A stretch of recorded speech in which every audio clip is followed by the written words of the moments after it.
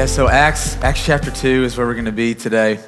It's going to be fun to jump into this. And so, here's how I want to start this morning. Have you ever observed something? And in your curiosity, it led you on a quest to just ask questions, to want to know more. So think about this. Have you ever observed something that intrigued you, that led you to this quest to discover, to know more? And so you think about this past week, the eclipse, and just how beautiful it was. And this reality is that for many of you, the weeks leading up to the eclipse, you were supposed to be working, and instead you were sitting at your desk doing research on the eclipse, right? And you're looking at your phone, and there's just something about this that just made you want to know more, that wanted you to discover more about what was going on. I think about a couple weeks ago, one of my friends, he goes to marathon, his name's Andrew, and he was in the military, and he's going through this change of command ceremony. And so we went, and we were just sitting there watching him, and I felt like I was in a foreign country because I didn't understand any of the things that they were doing, but what I observed is that they knew exactly what they were doing, that the commanders, they knew the marches and they knew the orders. And I just found myself sitting there just being fascinated by what was unfolding and just watching this and just asking questions like, I wonder how long it took for them to learn how to march like that and to learn how to respond to the different commands. And I just found myself just being intrigued. And intrigue led me to ask questions.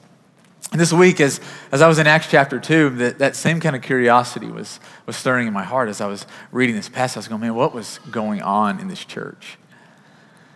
And I look at our church and I go, we have a pretty amazing church. If this is your first week here, I hope that you come back. I hope that you experience the amazing people that just make up this Marathon family. I hope that you come and see what God is doing here. And I go, man, there's something special about this church family. But there was something about what was going on in Acts chapter 2 that I go, man, it just piqued my curiosity. And so this morning, what my hope for us is that we have just this curiosity, that we don't just read this passage of scripture like we've read it 100 times or like it's some ancient text, but that we read it and we go, man, what was going on there? And that in our curiosity, God would lead us into this place of searching, this place of participation, this place of activation.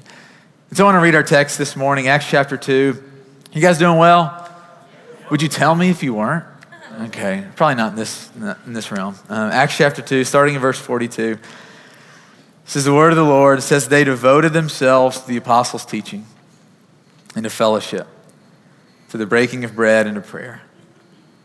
And everyone was filled with awe at the many wonders and signs performed by the apostles. All the believers were together and had everything in common. They sold property and possessions to give to anyone who had need. And every day they continued to meet together in the temple courts. They broke bread in their homes and they ate together with glad and sincere hearts, praising God and enjoying the favor of all the people. And the Lord added to their number daily those who were being saved. And so to give us a little context, just prior to this, Jesus Christ, the Son of God, was crucified on Good Friday. 3 days later, on Easter Sunday morning, he rose from the grave. And Acts chapter 1, verse 3 says that for the next 40 days, he appeared to different people, showing them the places in his hands where they had driven nails. He went around proving that he was in fact alive and well and powerful. He looks at his disciples, he looks at this group of 11, these apostles, and he looks at the greater group of women and men who had been following him, and he said, I want you to go, and I want you to wait in Jerusalem. It's the same Jerusalem that exists today in the Middle East, he says, because what's going to happen when I ascend to the Father is that I'm going to send the Holy Spirit, and he's going to live inside of you. And so the picture that you see in the beginning of Acts chapter 2 is the 120 believers. Think about this, that there was a time where there were only 120 people globally who believed and followed in Jesus.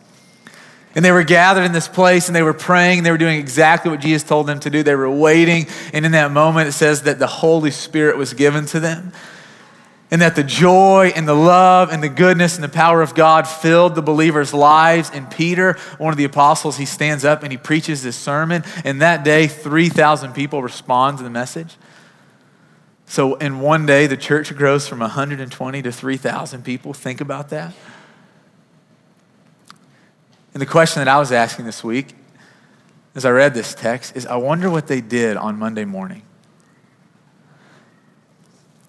People whose lives were completely changed. They were completely filled with the Spirit. They were made new. What did the next day look like for them? And Luke, the writer of Acts, he gives us this insight. He says they devoted themselves to the apostles' teaching. They devoted themselves to fellowship, to the breaking of bread, and to prayer. He keeps writing this in verse 46. He says, every day they continued to meet together. They broke bread. They ate with glad and sincere hearts. They praised God. They enjoyed the favor of all the people. And I go, does anything about that make you curious? I don't know what your experience with. Maybe this is your first time in church, and we are so unbelievably thankful that you chose to be here with us this morning. But when you think about church, when you think about what you've heard about church, what you've heard about Christians, is that the picture? For those of you who've grown up in church, you think about that what you have experienced, what you're currently experiencing. I go, is that a description of your life, of our church? Is there anything about that goes, man, what was God doing? What was going on in the hearts and the lives of these people? That they were so filled with joy, they were so filled with life and with laughter, they were so filled with God's presence that salvation was flowing to people who didn't know him. What was going on? And I just kept seeing this. That what you see in Acts chapter 2 is this, a personal commitment to a communal pursuit. And I believe what you see unfolding in Acts chapter 2 is a personal commitment to a communal pursuit. It says they devoted themselves. Think about this. When you devote yourself to something, to becoming educated, when you devote yourself to getting in shape, when you devote yourself to someone, what does that reveal? It reveals that you really value that thing. It reveals that it is incredibly important to you. And the way that you know it is important to you is that you use your resources, your time, your energy, your money on them. Reveal the things that you're devoted to, and you'll see the things that you value. Reveal the things that you're devoted to, and you'll see the things that you value. It doesn't even have to be big, important things. You value having clean teeth, healthy teeth, so you brush them, you floss, you go to the dentist, right? You value finding a godly woman, guys, to marry. So you work up the courage, and you ask her out, and you spend all of your money on that ring, and you spend all the money on her the rest of your life, right? Like, when you're devoted to something, it shows what's important to you. And you know what's important to you because you put your resources there. And I just kept thinking about this word devoted. It doesn't imply that it's easy, that it comes without a cost. No, it implies discipline, self-sacrifice, investment. It says they devoted themselves to Scripture, to fellowship, to the breaking of bread, and to prayer. Every day they continued to meet together.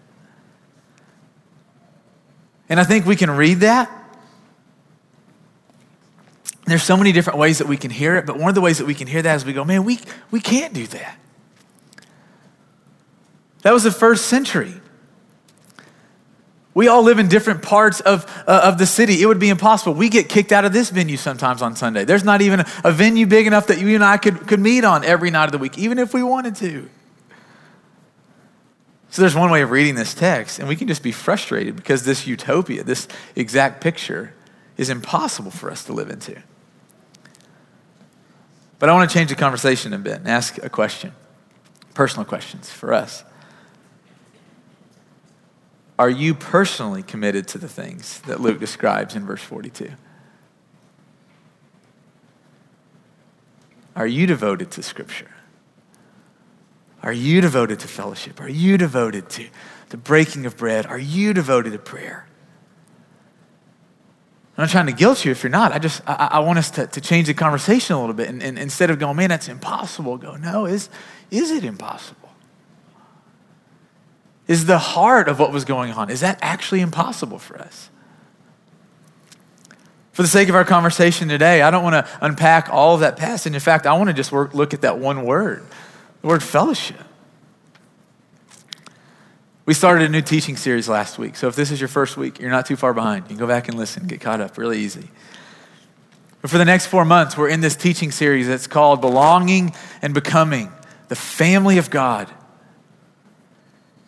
And last week we talked about this idea of God being our Father, that he wants to be known. He wants us to interact with him as our Father. We talked about this idea that because he is our Father, it makes us sons and it makes us daughters. And since we are sons and since we are daughters, it means that we are more than just people who sit beside each other on Sunday mornings. It means that we are more than just people who are excited to bump into each other at Baja Burrito on Thursday night. It means that we are family. That we belong to each other. That we need each other. When you think about life with Christ, do you think about those things? Do you go, man, the person sitting next to me, I need them. I belong, I matter. I'm needed, I'm valued, I'm celebrated. And what hit me is that the whole picture of Acts chapter 2, that whole idea, it swims against the culture that we're living in right now. A culture that celebrates individualism and independence. And what I believe the scripture, especially here, is trying to teach us is that there is such beauty when you give yourself to a community. When you make the choice not to go rogue and not to live this closed off life to others. No, when you are a person that is devoted to fellowship. And the best that I can tell, the word fellowship here just means relationship. When you give yourself to this, there is so much good to be found. Putting all my cards on the table, the reason we're talking about this today, the reason all these signs are up around the room is because we're having house church signups today. House churches are what we call our small groups. They are our smaller groups of people that meet all over the city in every different neighborhood for the purpose of loving each other and going after the heart of God. And it is my great desire that every single person would get connected in a house church. And I just kept thinking, we're sitting here and the thought of joining something like this, the thought of being in a small group, like the thought of giving your life. I mean, we have every reason why we shouldn't. Let me just name a few. It's a big commitment. To every week. Think about how busy we are. Or, man, I'm going to be out of town a lot. I'm traveling a lot this fall for work, for pleasure. I can't fully get invested in a smaller group because I'm going to be out so much. Or I don't have my life together. If the person sitting next to me only knew how dysfunctional I really was, there's no way I could step into a small group and let people see who I am. I already have friends. I have kids. And these are all things that I feel, that Brandon, these are reasons that I don't want to be a part of a house church. Question I want us to think about, though, is what do we miss out on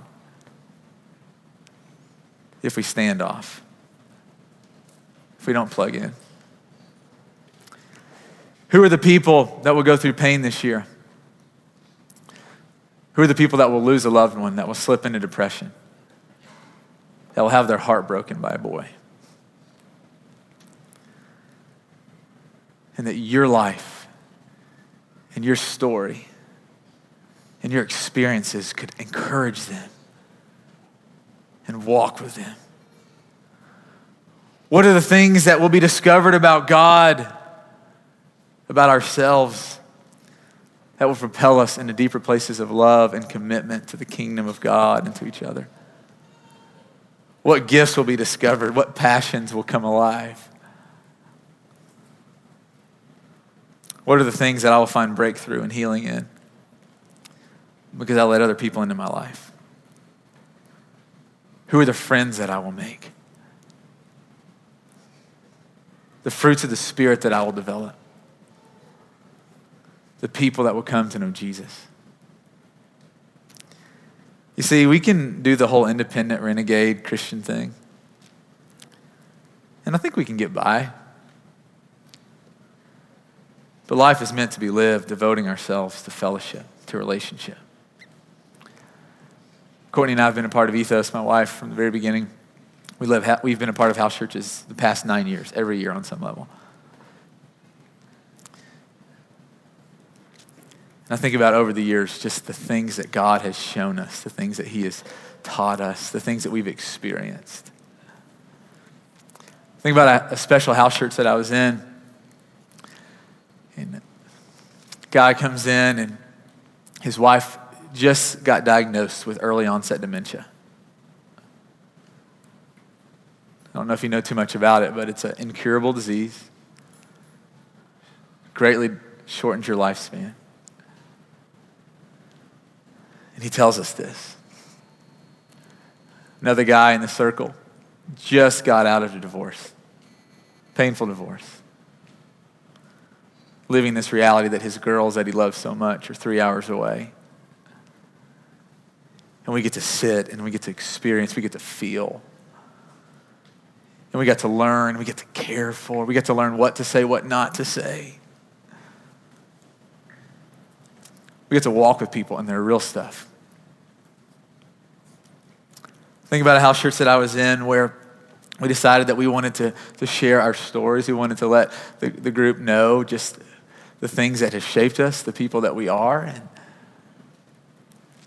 so we shared our real things. You know, we shared our struggles. We struggled our fears. We struggled our pain. We shared all of the things that make us who we are. And you're going, that sounds terrifying. Yeah, it is. But the love and the trust and the empathy and the compassion that's formed,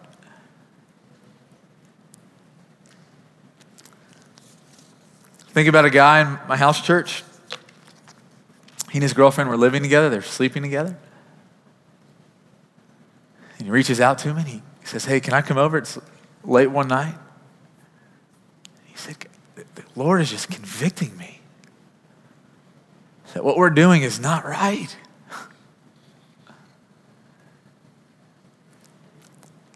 He said, I thought this was going to satisfy me. I thought this was going to be everything that I wanted. And yet God is just going, man, that there's more for you. He said, what do I need to do? And I go, that doesn't happen. When there's not people in your life that you trust. And then you can call on the phone late at night and say, will you help me? What do I need to do? God is stirring and I have no idea what I need to do. And some of you come here and you go, I don't want to be convicted of sin. Yes, you do. Hear me out on this. I'm a sinner. And we don't want to step out of sin because the enemy just traps us and he convinces us that the darkness is where life happens. But what happens when God starts shining his light into our heart and we start stepping into the light, we start letting people in, we start walking in ways of repentance, we find true life. And some of you are so scared, and I've been there, you're so scared about people knowing you. There's nothing to fear in the body of Christ. We are family. We are all broken. We all stumble. And I'm convinced that some of you will experience breakthrough this year in healing like you did not even know was possible. You're so scared right now. This is part of my story. You know, there were things in my past I was so scared to share, so scared that people would know. And I started letting people in. Most terrifying thing ever. And what happens is you're not met with condemnation when you really let people in on your life that you love and trust, people who've been vulnerable with you. You're met with celebration and joy. This is a picture of house church. It's not just this heavy, it's not just all these things. I mean, house church there's been so much life and so much just fun things that have happened. I think about a guy in our house church and he and his girlfriend, they connected in our house church and he called me one night and he said, hey, I want to propose and I want to do it in the place that we meet for house church. He said, can I propose in your living room? I said, no, you can't do that. Yeah, of course you can do that. He said, and I think about, I want the people from house church there. They were the ones who played a part in our story and us coming together and who we are today. And so we get there early on Wednesday night. We put Christmas lights all over my house, which I love. And our group shows up and they have candles. And the girl, she walks through the doors and her face when she realized what was happening. And this happened in our house church. And so if you want to get married, get in a house church.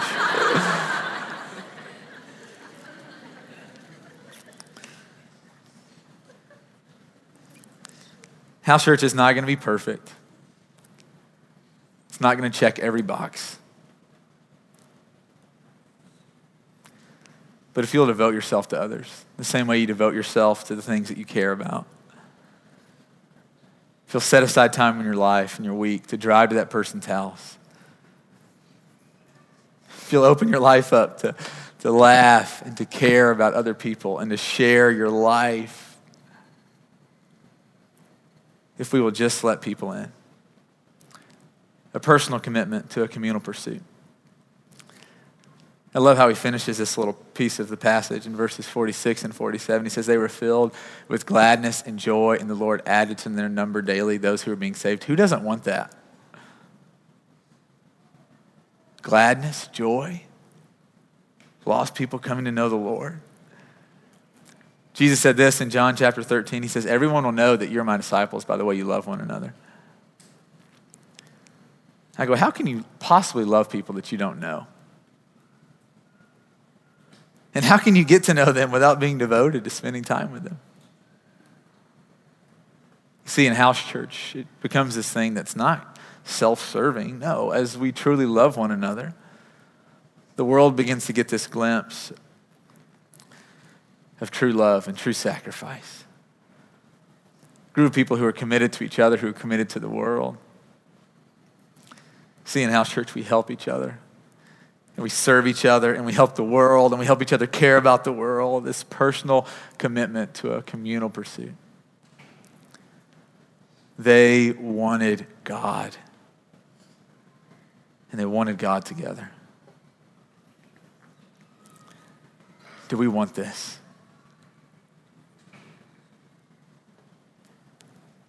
Has your life been turned upside down by the gospel? Have you encountered a God that came looking for you, that found you, that saved you, that seated you in the heavenly realms, that is coming back for you? Have you found that God? Have you found the pearl of great price? Do you love God? Do you want to know more of God? Do you want to walk more faithfully with God? And will you do that with other people? We're a family. We're not just a bunch of individuals. We belong to each other. We need each other. So here in just a minute, we're going to take communion. Noah and Amanda are going to get back up, and they're going to lead us in some more worship. And we have bread and we have juice scattered all over the room. This is what Jesus told us to do. He says, when you break the bread, when you drink the cup, he said, think about me, remember me. And today, as we take the bread, as we take the cup, you can scatter all over the room. You can come back to your seats, but I invite you to take it with a few other people, maybe the people you came with or the people that are sitting in front of you. Make someone feel welcome. Everyone here doesn't know everyone. And so if you don't know someone, chances are there are other people in the same boat as you. And so ask them, hey, let's take communion together. Let's get to know each other. And as we take communion, I want you just to ask this one question. Will you commit to a house church this year? Will you commit to a house church this year? And if you're hesitant, share why. House churches are for everyone. They're for Christians, and they're for those of you who are on a spiritual journey, trying to figure out this whole Christ thing's real. They're for those who are far along in their journey, and they are for those who are just beginning. And so as we take communion, man, share and pray for each other. Pray that God would give us this desire and this discipline to live in this beautiful picture of family. So let me pray for us, and then we'll go to communion. God, thank you for today. Thank you for these men and these women, these children. I pray that you would just lead us, that you would break down the walls of fear that would keep us from stepping in. God, that you would even reward our obedience of giving value to these things that matter. God, even lead us this morning as we take communion and open our eyes and reveal our hearts.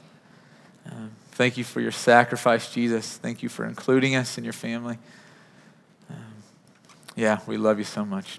In your name we pray. Amen.